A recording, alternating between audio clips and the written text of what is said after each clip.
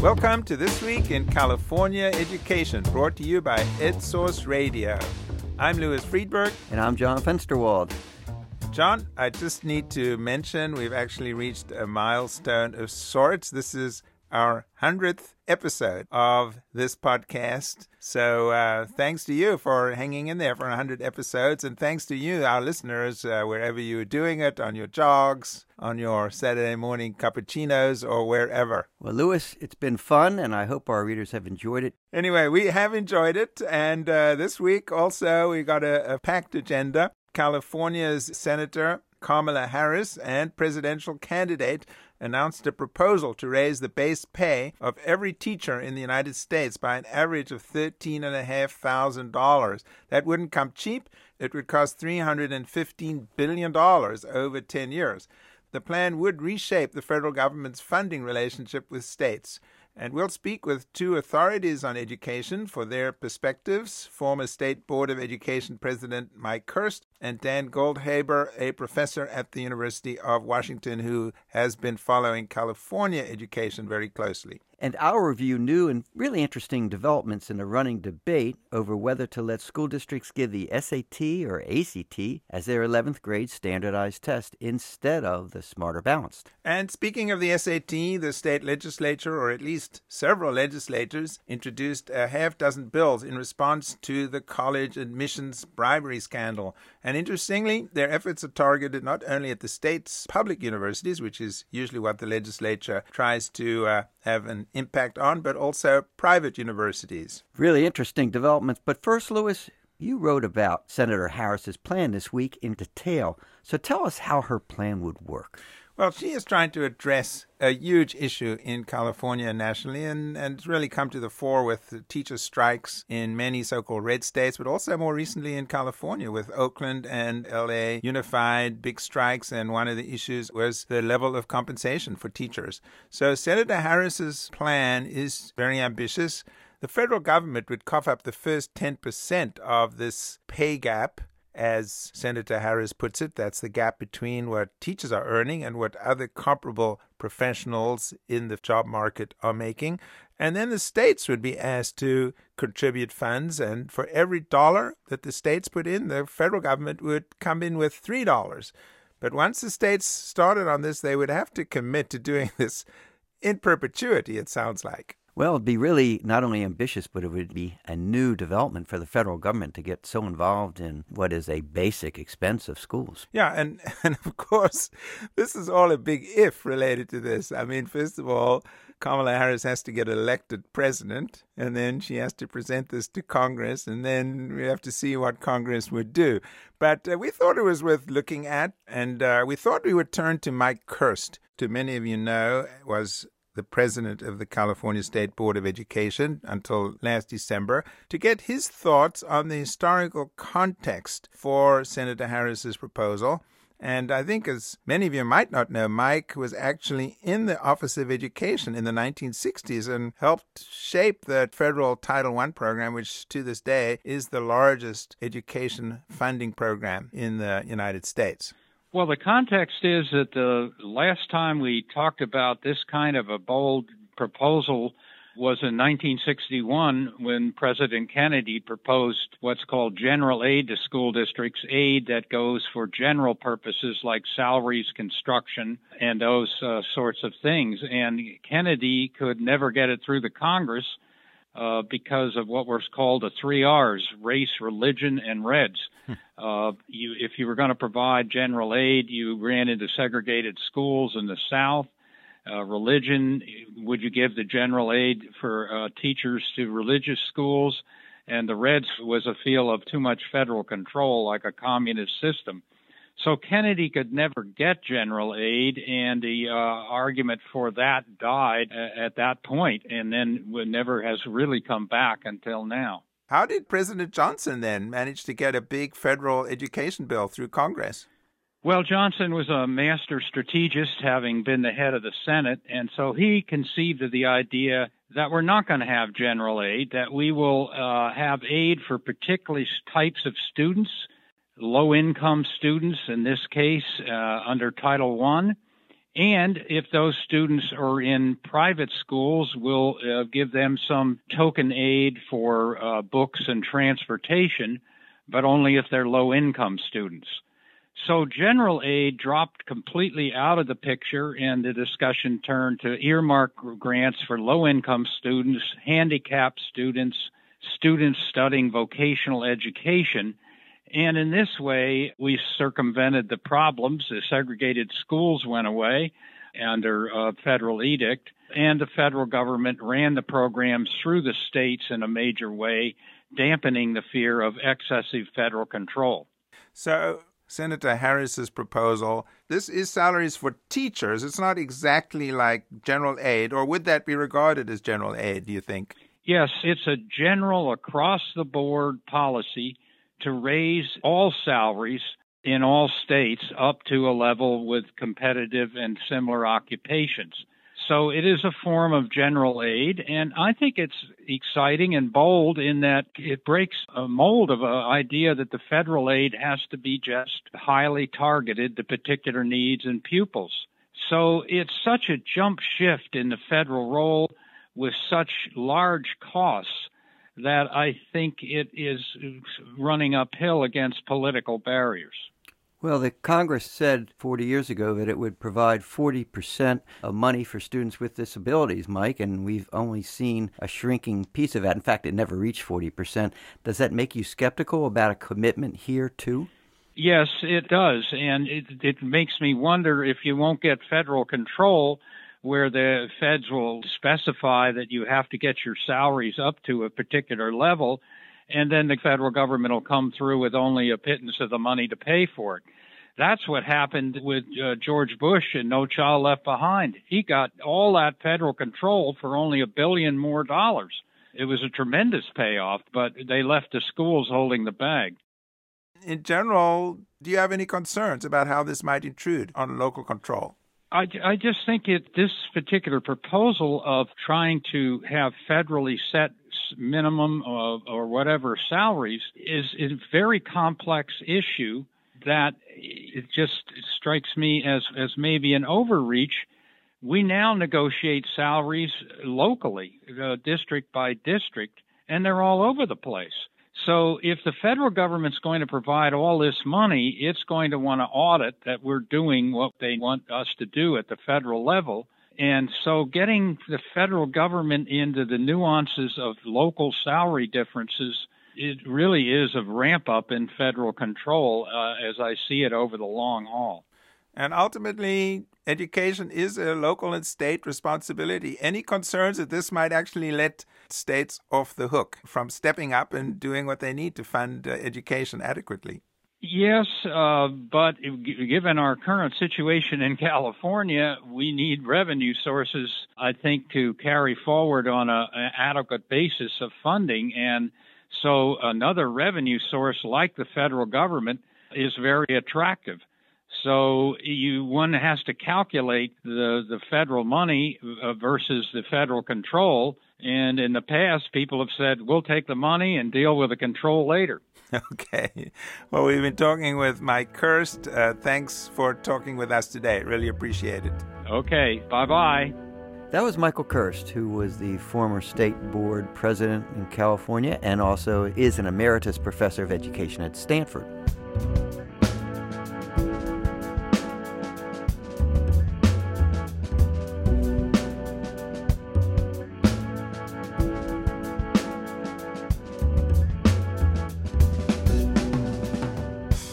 We also thought we would ask Dan Goldhaber, who is director of the Center for Education, Research, and Data at the University of Washington, for his thoughts.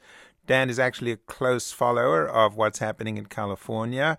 He wrote a paper for the Getting Down to Facts project last fall on the teacher shortage, and I asked him what he thought of Senator Kamala Harris's proposal and whether he thought it should be more targeted. I have a researcher's reaction, and I have a reaction as a political realist. My researcher's hat reaction. I think it is a good thing that we're focused on the issue of teacher pay because over a very long stretch of time, as a country, we've increased the amount that is spent on K-12 education, and those increases have largely gone into hiring more people rather than raising teacher salaries. And it's not clear that those are the kind of right incremental decisions to make year after year after year. So I think that focusing on teacher salary is a good idea, but I do think that, the way that salaries are increased really matters. And I guess I would say that there are things that one might hope for connected to increases in teacher salaries, or at least the details of the salary increase. Differential pay for hard-to-staff subjects, maybe increased pay at the beginning of a teacher's career, so it, focused on the entry point into the profession, and increased pay for challenging schools. So where do you think these funds should be targeted towards? You've mentioned the high-need schools and high-need students. But where else do you think they should be targeted to? In the subject areas where it is hard to staff classrooms. So there's lots of evidence that it is, for instance, much harder to staff the classrooms in STEM areas and in special education, probably for some different reasons. But regardless, there are fewer people sort of lined up for those kinds of jobs than there are for jobs in elementary education, for instance. So that would be one area. And then I think the other area is beginning teacher salaries. The proposal talks about the problems that can arise with teacher turnover, and I think that that is correct, that the churn of teachers in schools generally is harmful for student achievement, but there aren't a lot of 50-year-old teachers that are leaving the profession. So if you look at the evidence, and actually it's referenced in this proposal, it's beginning teacher attrition that is very, very high. So it makes sense, I believe, to target pay increases to the beginning of a teacher's career. Just let me press you on that a little bit, because isn't the question of whether teachers are being compensated adequately one that affects all teachers, not just beginning teachers? You are suggesting that this would be mainly a recruitment issue. Wouldn't it also be an issue that for teachers to feel satisfied and motivated and so on, that their salaries need to be bumped up? I'm sure that teachers across their entire career are concerned about these issues. But, I do worry that you could be implementing a solution to a problem and implementing in a way that it's a mile wide and an inch deep and not really targeting the areas of acute need. But I want to come back to the framing, because you framed the question around what is good for teachers. And my perspective is that the question ought to be framed around what is best for students. And so oftentimes those two things, what's good for teachers and what's good for students, that is aligned. But if we have some, fixed pot of money, it might be best if it's not distributed to all teachers equally. That may not be the best thing for drawing higher quality people into the teaching profession and ultimately changing the lives of students. That was Dan Goldhaber, Director of the Center for Education, Research and Data at the University of Washington. Well, Louis, we'll see how this works out over time. I'm glad to see education being raised as a Democratic primary issue. It beats the president's emphasis on building more Abrams tanks to win votes in Ohio. So I'm glad to see education out in the agenda. Well, we have to see how Kamala Harris does. And will this issue have legs? I think that teachers, who are quite a representative bloc of Democratic voters and powerful influence, they'll be raising this issue for sure. And as we saw, not only Democratic voters, I think in a lot of the red states, teachers are fed up. They want more money. They want to be treated with more respect. Yes, you're right. Let's move on to another segment of the education system, higher education, and the admission scandal, which is still unfolding across the state and the country. And this week, the California legislature, or at least some legislators, put forward a series of bills to try to make sure that this kind of thing doesn't happen. Yes, there are a half dozen bills proposed by Assemblyman Phil Ting from San Francisco and Kevin McCarty from Sacramento, both Democrats. Tell us, what were the highlights, Louis? Well, one of the bills tries to regulate the public universities, which of course the legislature does have some control over. It would require that students would only be admitted under the special admissions program with approval of 3 college administrators, which one of them would have to be the president or the chancellor of the university. It would also regulate these private private admissions consultants like the one who is at the center of this scandal. It would also set up an audit of the University of California's admissions process. There is a proposal that would potentially affect private colleges and universities as well. What's all that about? One of these bills would actually prohibit colleges, including private colleges, from getting Cal Grants if they admitted students under these so-called legacy admissions or special preferences, or the kind of thing that if your parent donates money to set up a building or some professorship, that you would get that special preference.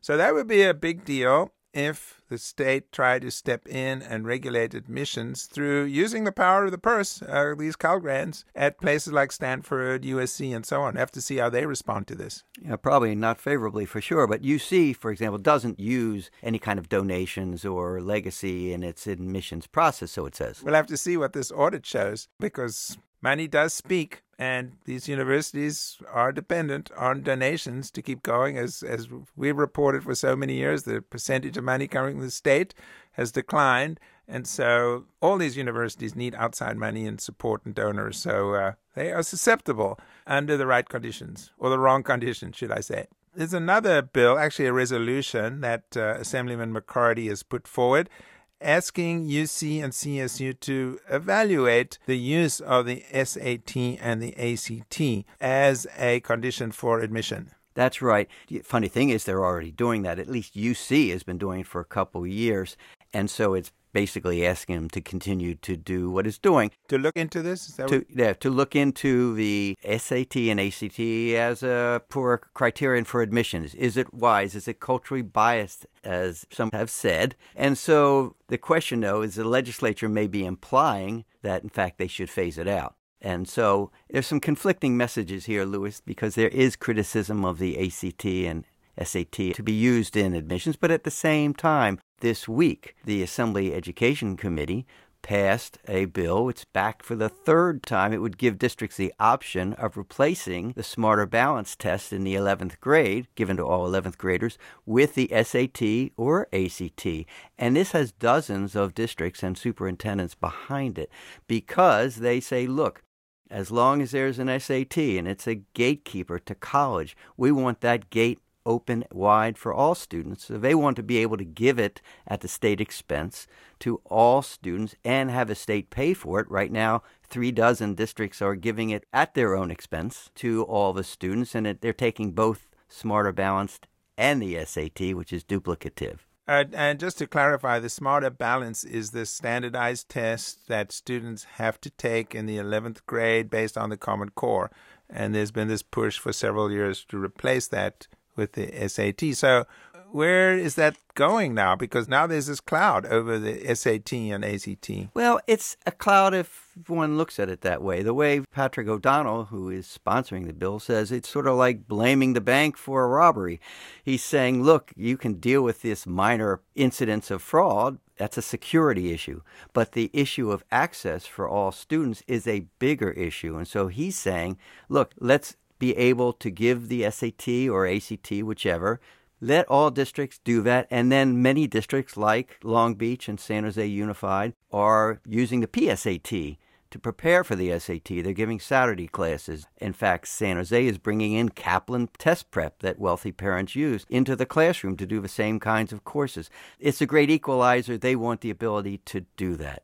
Making this a requirement in the 11th grade would mean that many more students would be better prepared to take those tests. And what we've seen as a result of this scandal, no secret to anybody who's been following this, is that wealthier parents can afford to send their kids to these expensive preparation programs, get private tutors and so on. So all kids should have that opportunity, unless you're going to do away with the test altogether. And that, of course, has potential problems too. I spoke with David Coleman, who is president of a college board which administers the SAT, and he said, look, I've never said that the SAT is the best predictor or the only predictor for college. I think it should be used with grades combined, and it's a pretty good predictor that way. He said it's kind of like a check on each other. Now, if you take away the SAT and you leave grades, he said, imagine the pressure on teachers, particularly at wealthy schools and private schools. If grades become the main measure of whether or not you get to college, there's going to be tremendous pressure to change those grades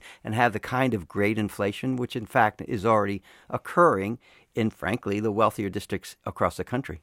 Well, there are arguments on both sides, I have to say. On a personal note, I'm in the thick of it right now. My daughter's about to take the SAT in a couple of weeks. She works really hard at school and gets pretty good grades, and I really just wonder why we should have this test that, I don't know how it's related to what she's learned in school, have an impact on whether she gets into college. It seems to me the reward should be the work you do in school. And I think we will leave it there. And that wraps it up for This Week in California Education, brought to you by EdSource Radio. Thanks to our sponsors, the S.D. Bechtel Jr. Foundation and the Bill and Melinda Gates Foundation. Our music is brought to you from Nate Schwartz Jazz Orchestra. Thanks to our producer, Kobe McDonald. I'm Louis Friedberg. And I'm John Fensterwald. Thanks for listening. We'll be back next week for another 100.